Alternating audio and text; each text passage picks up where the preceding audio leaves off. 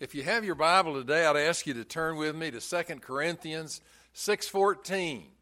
Title of my message this morning is The Blueprint for Home Building. The scripture says, "Be not unequally yoked with unbelievers." In our well-worded Pledge of Allegiance, we say one nation under God. Someone realized that if we were going to be one nation under God, indivisible, that it was a mockery to think that it could be maintained in any other way than under God. Now we are realizing more than ever before, if we are to be one nation under God, we must have homes that are under God. As the home goes, so goes the nation. Only 3 times in mankind's history have we had total disintegration of a society. Some of you I know are history majors, and this probably will come back to your mind as I talk about it. 300 BC, the Greeks sort of deserted the family idea, and society just crumbled all over the world. It was the biggest mess ever. People just couldn't, it was just total destruction. In 300 AD, the Roman civilization came down because of a total collapse of family life. Things just ground to a stop because people quit caring, loving, and all of the things that make a home work. In this new century, we're just 17 years into it, we stand on the edge of our country coming apart, our society disintegrating before our very eyes. You say, well, I don't think it's that bad. Well, think about it for a minute. We have all kinds of records being set in the wrong way today. Almost half of the marriages in America are ending in divorce. Millions and millions of people are living together.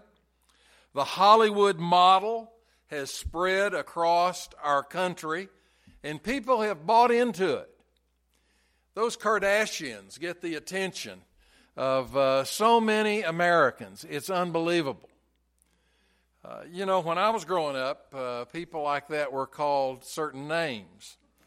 I won't mention any of those this morning, but they weren't good. The home is America's heart. The home is having trouble in America. So America has heart problems. We don't need any superficial remedies. That won't work. That won't do it. That won't help us make the grade. The unsteady heartbeat of this mighty nation needs to be checked out by the Word of God to determine procedures for the recovery that we so desperately need. Simple prescriptions must be given and steps must be taken to follow the divine order for the home outlined in the Word of God. We can never expect this to happen by the corporate level. The corporate level can't make that decision for us. It will never happen through legislation. A lot of things can be voted on, but when it gets down to the family level, you can't legislate that in any body of representatives. We can never expect this to happen to our country, but it is happening. It's happening in this very day, this very week, month, year. It is happening. And then the responsibility is upon us as Christian people to do something about it. We must, in our individual homes, return to God's family lifestyle. There are many verses in the Bible where God gives us a blueprint for home building. Certainly it goes without saying that those who are to be married and have a Christian home must love each other. Not just an arrangement for this reason or that reason, but because they really, truly, deeply love each other. That is fundamental and basic to everything else that I'm going to say today. We need to realize that a godly love moves from the spiritual to the psychological to the physical. Today, it starts with the physical. That's where it starts. It's backwards. It's moving in the wrong direction. Let me give you 6 tests this morning of genuine love. You might even want to write some of these down. The first is the sharing test. Real love wants to share. It wants to give. It thinks of the other person first. I was counseling a couple that does not go to this church. They said they had fallen out of love. They just kind of came in matter-of-factly and said, well, our marriage we've just fallen out of love. It's just not working. I gave them an assignment of getting up every morning and having a goal that day of making your husband or your wife very happy. And to do that every day. Well, they had never heard of anything like that before. And they looked at me and kind of shrugged their shoulders and said, well, we'll try it. You know, nothing else has worked. We'll try it. Well, they had never thought about doing anything like that. And frankly, they had never really thought about doing anything with their mate. But they tried it. And you know what? It made a tremendous difference in their marriage. You know, it's very, very important that we want to share and we want to build up the other person. The second test is the strength test. Does your love give strength to your mate and fill them with creative energy? Or does it sap the strength of your mate? Does it drain them on a daily basis? The third is the respect test. There is no real love without respect. Do you really respect the person that you're married to? You have to be able to look up to each other. Tell your mate the part of their lives that you really respect and that has been very, very meaningful to you. And that will, of course, bolster their spirits. And they perhaps then would share with you that which you have done, which has built them up. The fourth test is the habit test. Love accepts the other person even with his or her habits. You must accept your mate as they are now, including their habits and their shortcomings, if it's going to be real love. Fifth is the quarrel test. When couples come to me wanting to get married, I ask them, I say, have you had a real quarrel yet? And they, almost everyone, says, oh no, we haven't had any quarrels. We love each other with all of our heart and everything is just wonderful. Just wonderful. And I say to them, well, maybe you want to think about having a real quarrel before you get married, because it's not the quarrel that qualifies them, but it's the way in which they use the ability that they have to be reconciled. You want to see if they can reconcile themselves to the situation. That's very important. The sixth is the time test. I always tell couples, don't hurry through doing the things that are very, very important to your life. And this is one of the biggest, most major decisions that you'll ever make. Know each other. Date each other for at least 6 months before you get married. You know, in America today, a lot of people meet on Friday night somewhere, and the next weekend they want to get married. Well, that's dumb. That's the word for that. 1 month, you ought to go out with that person every night. Every night for a month. I've been telling people this for a long time. I remember years ago, this guy came to me and he says, you know, we did that. We went out every night for a month. And, you know, I think I'm going to look around a little more.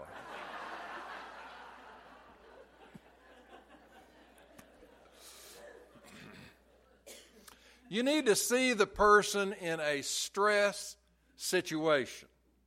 That's very important. How do they handle stress? How do they handle adversity? That's very, very important. Learn if they are sincere about the Lord. You know, some people come in with a lot of bluster and show, and, you know, they just make a big deal out of it, out of their faith. And come to find out, it's just bluster. And some people have to find that after years of living with that person. Find out how they handle their finances. Years ago, I was pastoring in Arizona, and this big, tall, single fella came and started visiting our church. And after he'd been there 2 or 3 weeks, he came up to me and he said, Pastor, he said, are there any single ladies in this church of real substance? And I didn't know exactly what he meant by that. And I said, well, what exactly do you mean by that? And he said, well, someone that is well-founded, has established themselves, owns their home, you know, well-established. And I thought, Well, it's interesting. In that church, there was a single lady that was wealthy. And about a month later, I don't know how he found that out, he was dating her. And about 2 months after that, they got married. And about 6 months after that, they got a divorce. Because he never did an hour's work after they got married. He just married her to live off somebody. There's a lot of that going on in America today. And you need to be careful that that is not happening to you. Well, these are 6 good tests. Don't ever make the mistake of marrying an unbeliever. That's our text today. If you do, you will be in great, great trouble of one of the basic components of life. 2 Corinthians 6:14 says, "Be not unequally yoked together with unbelievers. For what fellowship hath righteousness with unrighteousness?" Now, there's a lot in America working against marriage today. I'm sure you're aware of that. Well, if that's true, you certainly don't want to start with the deficit of marrying an unbeliever. A valid question this morning is, well, what am I going to do if I'm already married to an unbeliever? What do I do? What's the next step for me?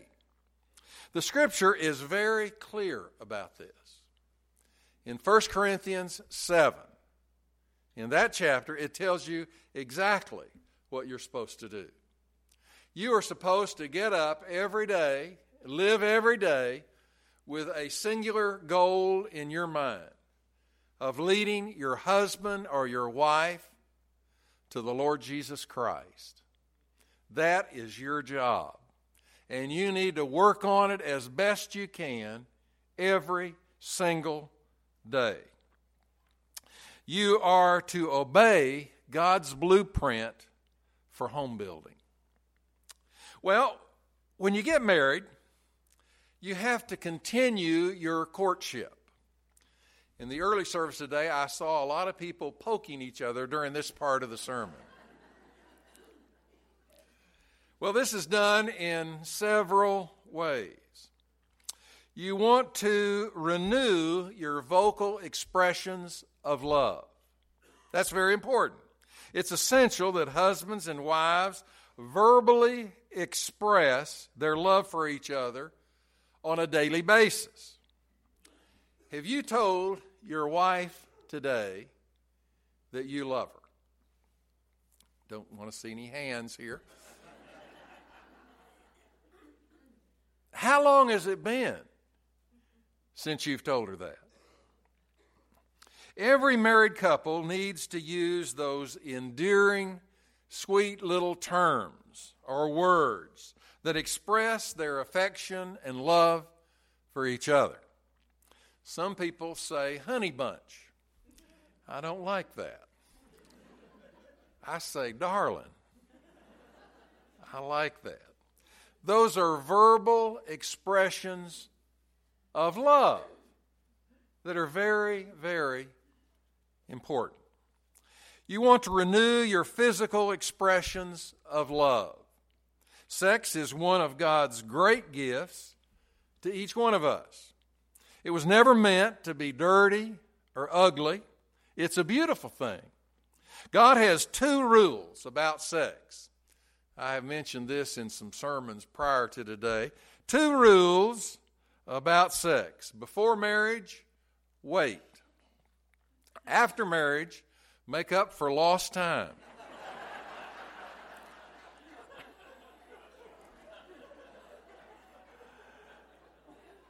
A tender touch is very important. That's very important. You need to keep it exciting and romantic at home.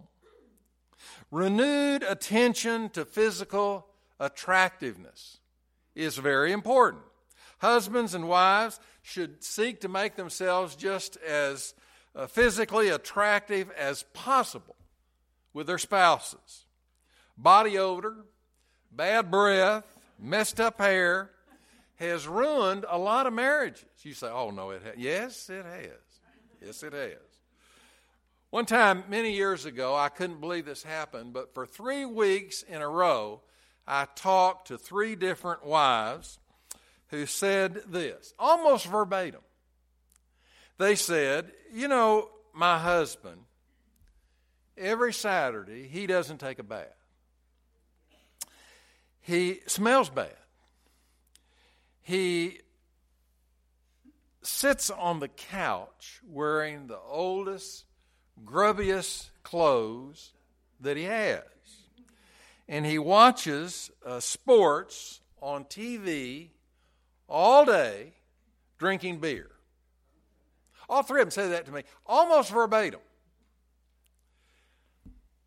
You know, sloppy and stinking is not very attractive.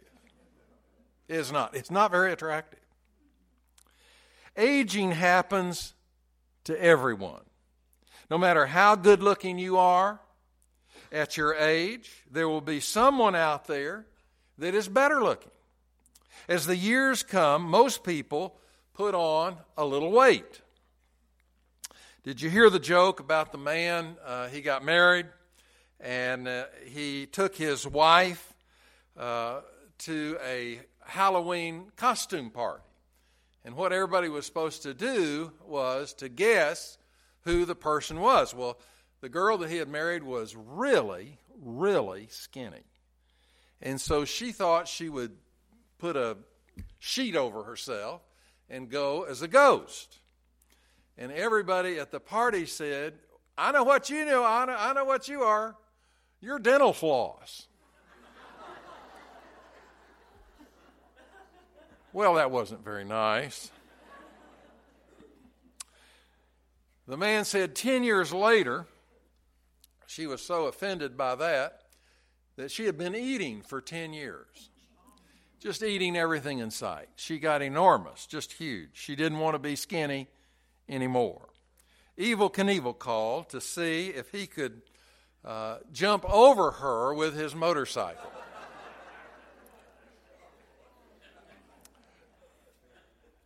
You know, God has made men visual by nature. That's very important. So, ladies, you need to look as good as you can. You need to remember at work, in the neighborhood, at the club, on trips. He is with women that are all dolled up. When he comes home from work and you look sloppy and your hair's all messed up, don't be too amazed that he is not very excited. Men are visual by nature. Well, what is the right plan? Charles Spurgeon, great preacher for many, many years, said this: woman was not taken out of the man's head to be lorded over by him.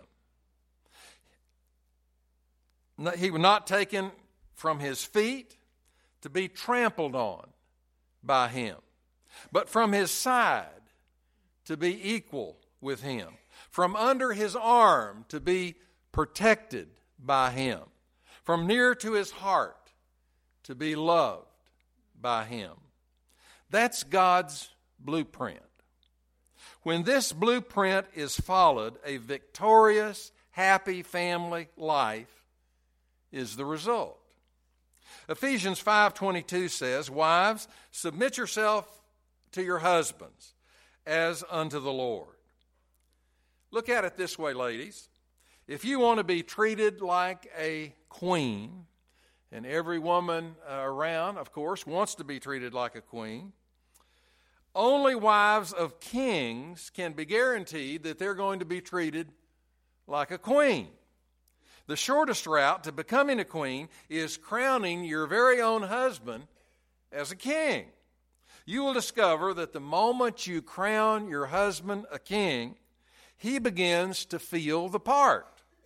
And he begins, of course, to look for a queen. He will designate you as his queen. And, of course, he will begin to treat you that way. Well, there is, on the other hand, a disaster in a dominating wife. If you dominate your husband, he won't be the kind of man that can meet your needs for very long. You will one day resent the kind of man that he has become through your dominance. The scripture also says, husbands, love your wife as Christ also loved the church and gave himself for it. Christ has been given leadership of the church for very obvious reasons, for who he is and for what he has done. The maximum benefits come when Christ is recognized as the head of the church and when the husband is recognized as the head of the family. In recognition, that recognition will come only as you love in the many ways that Christ has loved the church. Well, how did Christ love the church?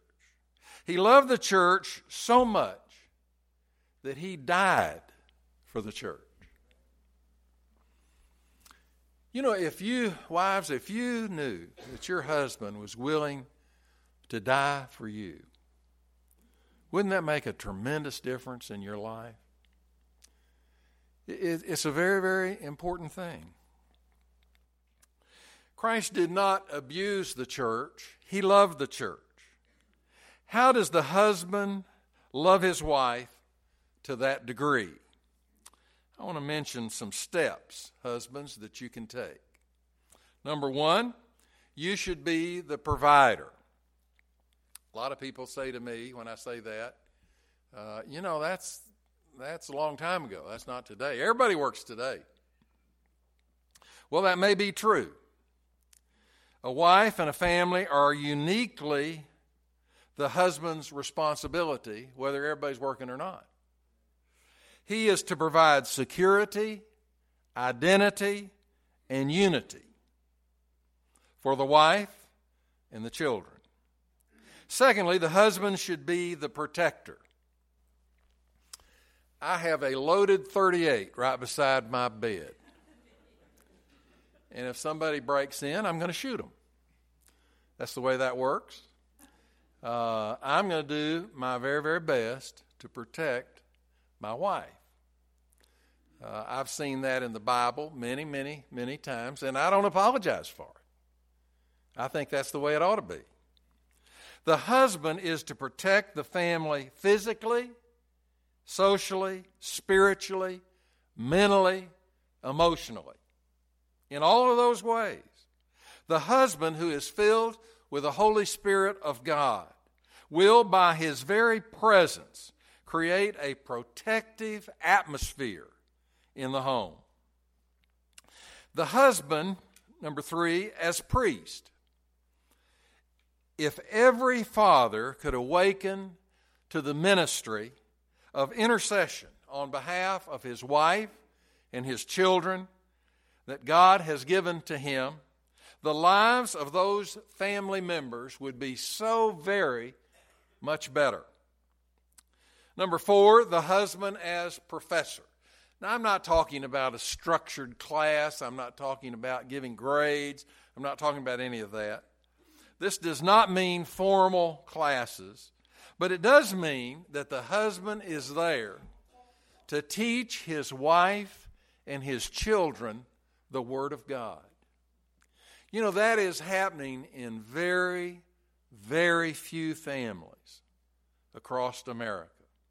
And that's one of the things, one of the main things that is causing our society to crumble right before our very eyes. Number 5, the husband as partner. You are there and supposed to be there unconditionally and perpetually, permanently for your mate. All that is faced together. There are times when your mate gets sick and the man or the woman leaves. I will never forget the time. Cindy was having some double vision and having some headaches and some paralysis, and we both knew, of course, that something was wrong. She went to the doctor, and then she went to another doctor. They ran a bunch of tests, and the doctor came out, and he looked at Cindy, and he said, "My dear, you have MS." And we knew that that wasn't good. That's bad. We talked for a little while longer, and then he asked Cindy to go and fill out some paperwork or do something. But she left the room, and the doctor looked at me, and he said, "Do you have a good marriage?" And I said, "Yes, we do. We have a great marriage." He said, "Do you really love her?" I said, "I love her with all my heart." He said, "Well, that's good, because 50% of the wives or husbands leave when they get this diagnosis.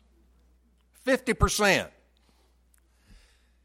I don't know the percentages for any other diseases in our country, but I know the percentages on MS. And it's very, very difficult. You need to know that you are to be the partner for your mate, no matter come what may, and no matter how long it might go. It would be surprising what would happen in the homes across America if members of the family would agree on the declaration, "Let's be friends. Let's be friends." The scriptures say to the husband, "Give honor to your wife as the weaker vessel." That means that the men are supposed to be tender and kind to their wives every day in every situation. The woman needs tenderness and touching and kindness. When all of that happens, the difference will make the average marriage very extraordinary. This blueprint makes the husband and wives friends and lovers and soulmates forever. Forever. Well, I hope that these have been helpful. It seems to me like this topic might ought to be preached on on every radio show and every television show that's religious, and from every pulpit across the land. Because if it's not, our country is going to continue to move in the wrong direction. Well, this morning, if you're in the house and you've been thinking about trusting Christ as your Lord and Savior, you've been thinking about being the answer to your wife's or your husband's prayer, who have been praying for you a long time that you would become a believer. Would you let today be the day? Would you let this be the hour when you come and make a public declaration of your faith? If you're in the house, you've been visiting with us, you know that you need a church home, I pray today that you'd come and join with us and be a part of our church family. We're going to sing a hymn. I'm going to stand down at the front. If the Lord leads, you just slip out, slip forward, and take a stand for Him. Let's stand together as we sing.